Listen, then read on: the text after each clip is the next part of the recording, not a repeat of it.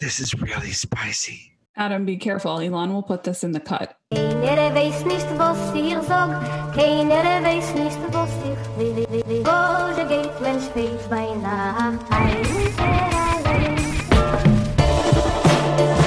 From the Jewish Food Society, I'm Amanda Dell, and this is Schmaltzy. For the past 3 years, the Jewish Food Society has produced Schmaltzy, a live storytelling event where celebrity chefs, grandmas, tech entrepreneurs, and culinary mavens told personal stories about Jewish food. There were laughs, there were tears, there was a lot of nostalgia. And now we're sharing Schmaltzy with you.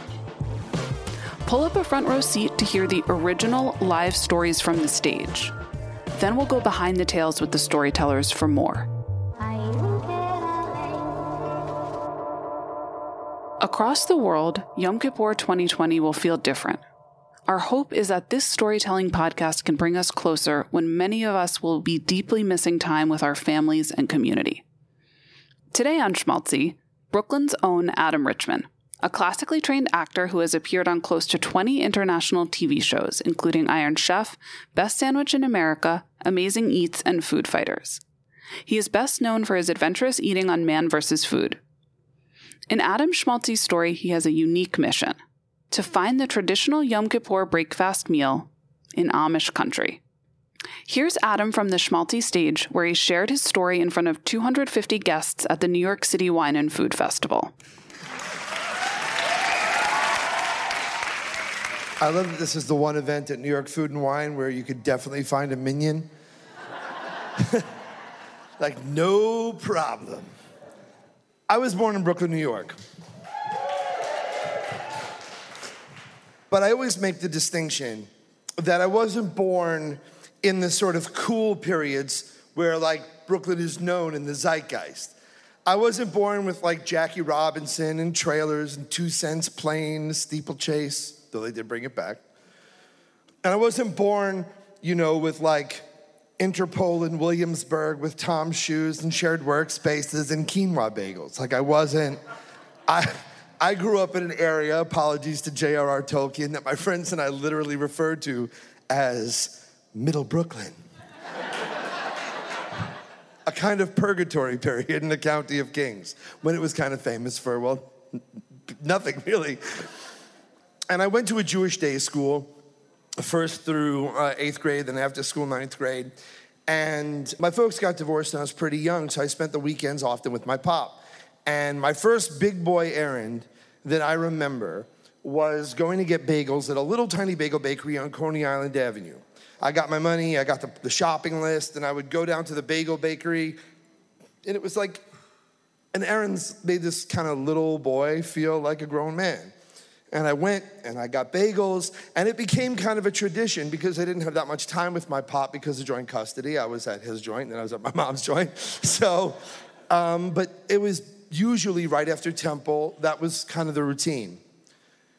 But I have to say, growing up in Middle Brooklyn and going to a Jewish day school and, friends with every Lara, Dara, Farah, Mara, Jody, Mindy, Weddy, Ethan, Seth, Michael, Andrew, y'all know I'm right. Being a Jewish kid from Brooklyn didn't seem that cool. And then Run DMC dropped Tougher Than Leather.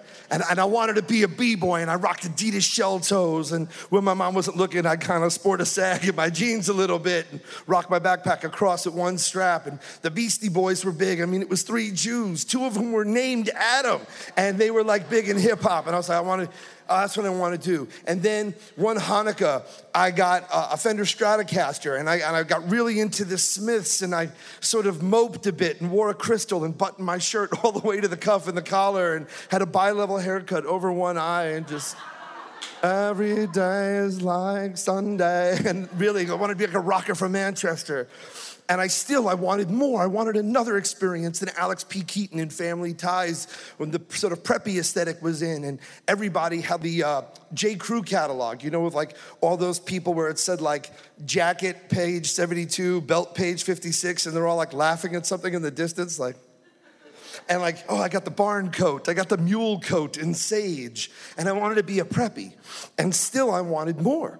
And yet, every high holidays, it was always the bagel. You would go through the Yom Kippur tradition of prayer, fasting, carbs. It was always the thing, right? You break a fast with bagels and schmear. It was always the thing. And it was like the flavors that I always kind of came back to no matter where I was.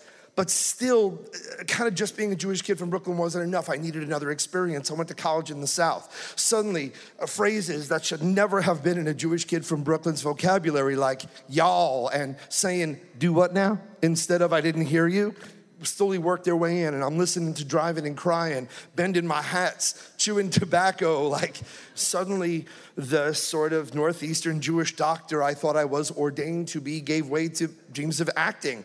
I started acting all over St. Louis, Washington, D.C., San Jose, California, each time kind of code shifting and loving these other identities. Then I got fortunate enough to have the shows that I have and begun filming all over the world. And I would love to not just in a fake sort of chameleon way, but just loving this other thing. I wanted more, and whether it was being sort of a salt of the earth like farmhand or worker in the high plains of Texas, or being some kind of hippie hipster who puts a bird on it in Portland, Oregon, I had a rapacious appetite, and I was traveling all the time.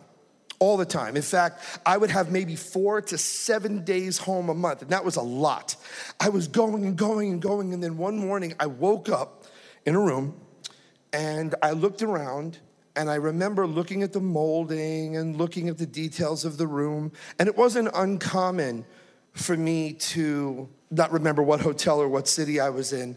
And I remember looking around going, oh, right, this must be one of those like boutique hotels that they converted from an old apartment building and they made it into a hotel. And I looked around and it was my room. I no longer recognized my home.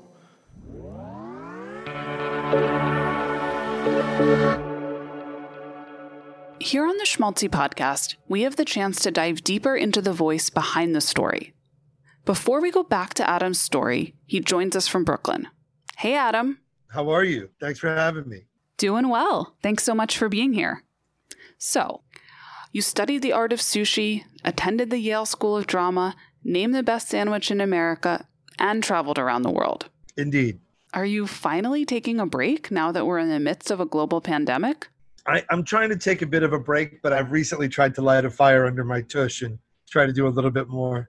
My green thumb is at an all-time high. I guess this is the next guise it's going to take is like Farmer Dan. Very on brand. What's your best crop? I have some cucumbers coming in soon, but right now the jalapenos and the cabbage are primo. Can't wait for a recipe. Jalapeno latkes, right?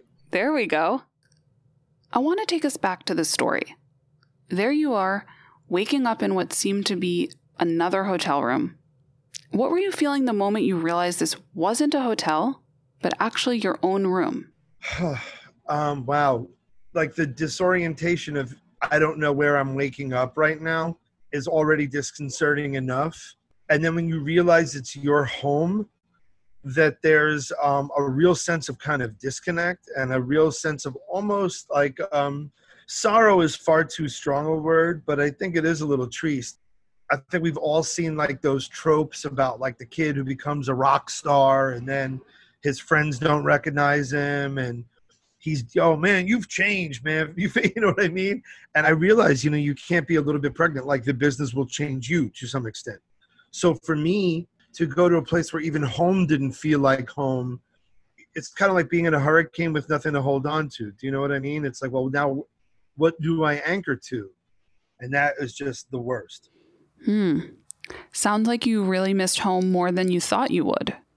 And speaking of home, in the story you mentioned that you're a quote-unquote Jewish kid from Brooklyn. What exactly do you mean by that? I think being a Jewish kid in Brooklyn usually meant you were well-educated, had a profoundly strong sense of family and home life. There was always a little bit of a Hamish sensibility. So no matter how much tough guy you were, you loved mom's brisket. When you were sick, you needed chicken soup and you needed a little kiss on the kepi. Let's be honest, people. You might want to be Billy Badass, but you're still a bubbler when it came time for it. Like, I'll never forget finding Grandma Rose and Poppy Freddy when we found the Afikoman. It was also the same drawer of the Kit Kat. And like, oh my God. But I think save for the films of Woody Allen and like the comedy of Jackie Mason, there wasn't a ton of things to point to New York Judaica and New York Judaism. There was Brighton Beach Memoirs, I guess, like the Neil Simon experience that he put in, which was much more like my grandmother's generation than my own. But it wasn't something that I necessarily thought it was cool. And maybe it came from 9 years of Hebrew school with the Shmuels and Orens and Galits of the world. Not dissing Shmuel, Oren, or Galit. But my mom and I didn't have a lot of money, and we lived in the Starrett City buildings. And as such, I was being exposed to a lot more culturally than I think a lot of my peers who lived in traditional, more Jewish enclaves like Midwood, Mill Basin, so on and so forth. So I was, hearing Caribbean music, Haitian music.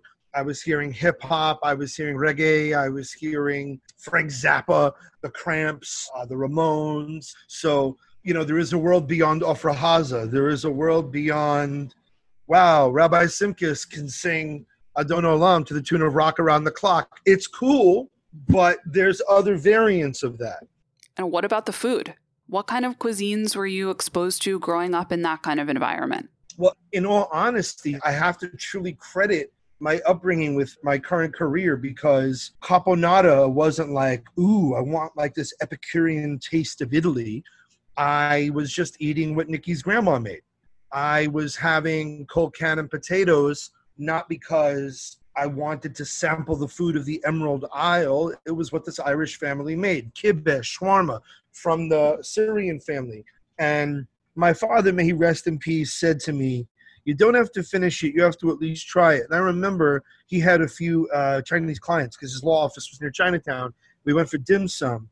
And I remember saying something was gross or ugly or whatever. My dad pulled me aside. And he said, that's not very nice. And he said, how many things that we eat might they say is weird or wouldn't be nice? He said, chopped liver people may not like. Gefilte fish people may not like if they don't know it. And so, yeah, I was trying their foods. I was hearing their music, and you just sort of get like this expansiveness, in a much greater purview. And so many of my peers were like, oh, we're going to listen to Debbie Gibson and Billy Joel and whoever else comes from Long Island, basically. Sounds like your childhood really checked all the senses. Yeah, I mean, it wasn't always the best, for sure. And there were some hard moments. But I have to say that we live in a world now where I think people reject a lot of what they don't know just because it's the other.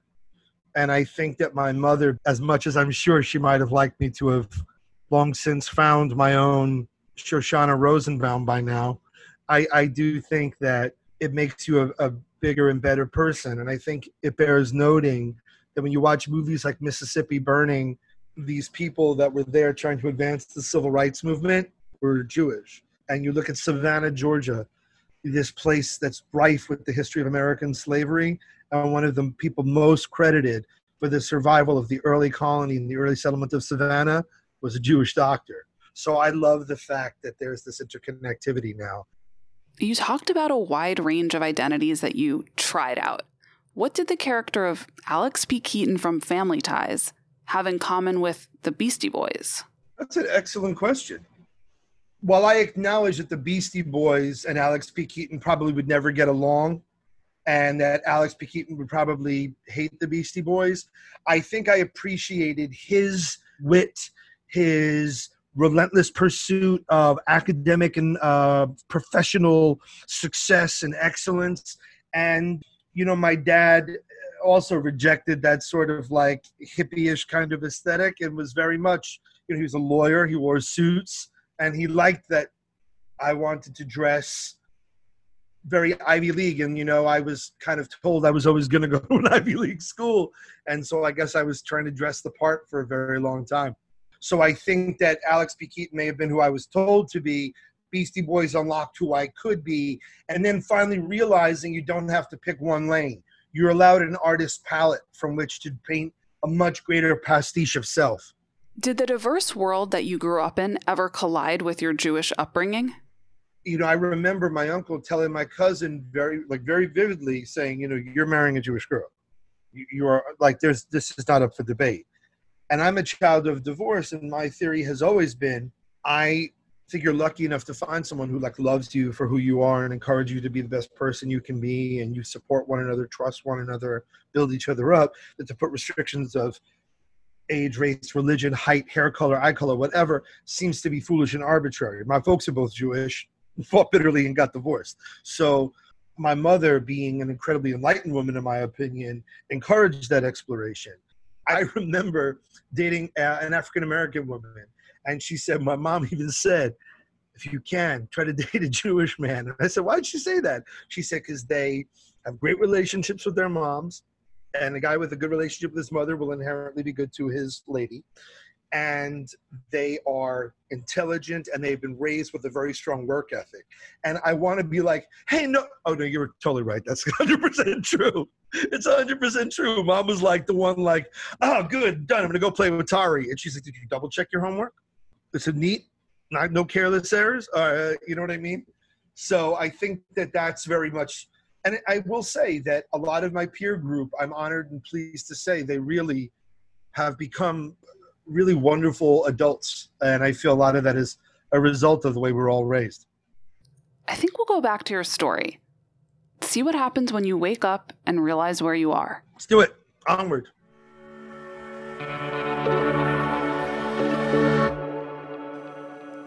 I no longer recognized Brooklyn, and I couldn't understand how I got to be a person who didn't recognize Brooklyn. I am Brooklyn. Brooklyn, it goes through every pore. I can tell you about Ebbets Field and the Polo Grounds and the Automat and Junior's Cheesecake and Michelin's Hot Dogs. How did I get to this point? And it resonated with me, and it really stayed with me. I didn't recognize my own room, my own home. So I couldn't really linger in the moment. I had to go film. And it was around the high holidays, right around Yom Kippur. By the way, good Yontif to everybody. And we're filming in the Amish country. And here I was again on the road filming. And I had filmed the previous 2 high holidays. And I just kind of accepted, well, this is kind of what the breaks are. If you want to do television, you want to do travel television, this is a sacrifice you have to make. And then I was like, how did I become that guy? Not just the guy who didn't recognize his own home, but who was the guy who had 9 years of religious Jewish education, who loves his faith, who wears a Magen David around his neck, and then suddenly is okay with missing the holiest day on the entire Jewish calendar. And it wasn't like I was in a bad environment. I was in what should have been a very comforting environment. It was a farm. It was Amish. It was warm. And yet I needed that connection. So I decided I was going to take part in the ritual of tashlich. For those of you who don't know, it's when you purge your home and your pockets of the crumbs and you cast them usually into the water with your sins to purify for the new year. Usually you would do it with bread. I was in the Amish country. I used biscuits. So I went outside and I kind of didn't want to be bothered. So I threw my headphones in and I went to throw my biscuits in this duck pond in Amish country. And a song comes on my music feature on my iPhone. I have no idea how it got on my phone to this day, and that is the God's Honest Truth. But it's a song by the Statler Brothers called I'll Go to My Grave Loving You. My father took me to see the Statler Brothers, my first ever concert. And in his just in case letter that he wrote to both me and my stepmom before he went into the hospital that unfortunately I had to read, he quoted a line from this song. And it says, I'll go to my grave loving you. And if I should live again, even then it won't end. For I'll go to my grave loving you. And naturally I cried and all the emotions sort of swelled up, but it also made me feel like Pop was like, yeah, you're on the right track now. And so I wanted to follow that thread kind of back home. So the next day was a travel day, and we were supposed to film somewhere else, and it was a driving travel day. So I told my PA, with whom I would do most of the road trips, I said, listen, I'm gonna wake up early, and I'm gonna go to a temple in town, and just meet me afterwards, and then we'll drive. So I looked on Google, I found a temple, and I must confess, I chose the temple because it looked like Temple Bethel on Avenue T and Homecrest Avenue, where Rabbi Listokin gave me Hershey bars, made me the man I am today. wonderful ceremony and a wonderful service in a town with whom I have no familial tie, geographic tie. And my dear friend Jules came to pick me up, and he's El Salvadorian, Colombian. He doesn't really understand the tradition. And I finished, and I was like, yeah, this is who I am. Whether it was the rocker or the b-boy or whatever, it was always about the bagel with breaking fast. It was always that connection to what my family were probably doing on Long Island or Brooklyn or wherever they were, Florida. So we finish in Lancaster, Pennsylvania, finished services, and he goes to pick me up, and I said, Jules, we have to go get bagels. And he's like, nah, dude, it's all good. Like, we'll just grab some breakfast on the road. I'm like, I'm not looking for breakfast. I'm looking for my way home. See, because the bagel was always there. The bagel was there as a rocker. The bagel was there as a b-boy, just like the Jewish boy was there under all of it. And what allowed me to sort of slide in and out of all these amazing identities was because the core was this Jewish kid from Brooklyn. And there I was on the same errand I had gone on as a boy, sent on it by my father, to find my way back to being a Jewish kid from Brooklyn, which I think is a pretty cool thing to be.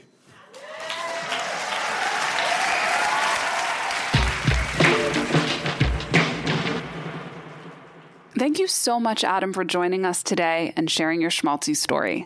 It was a true pleasure. Thank you so very much. Thanks for letting me share my story. I hope you're having a happy new year. Yes, and you too. And everyone, please stay safe, stay well, and wear a mask. Schmaltzy is a production of Jewish Food Society, made with love in New York City. Send us your thoughts, comments, questions, and even your kvetching. Just record a voice memo on your phone and email it to hi@jewishfoodsociety.org so we can share it right here. Also, we're new around here. Be a mensch and rate us on the Apple Podcast app or wherever you get this show. Schmaltzy is produced and edited by Ilan Benatar. Our executive producer is Nama Shefi, and our theme music is by Yuval Semo. Until next time, I'm your host, Amanda Dell.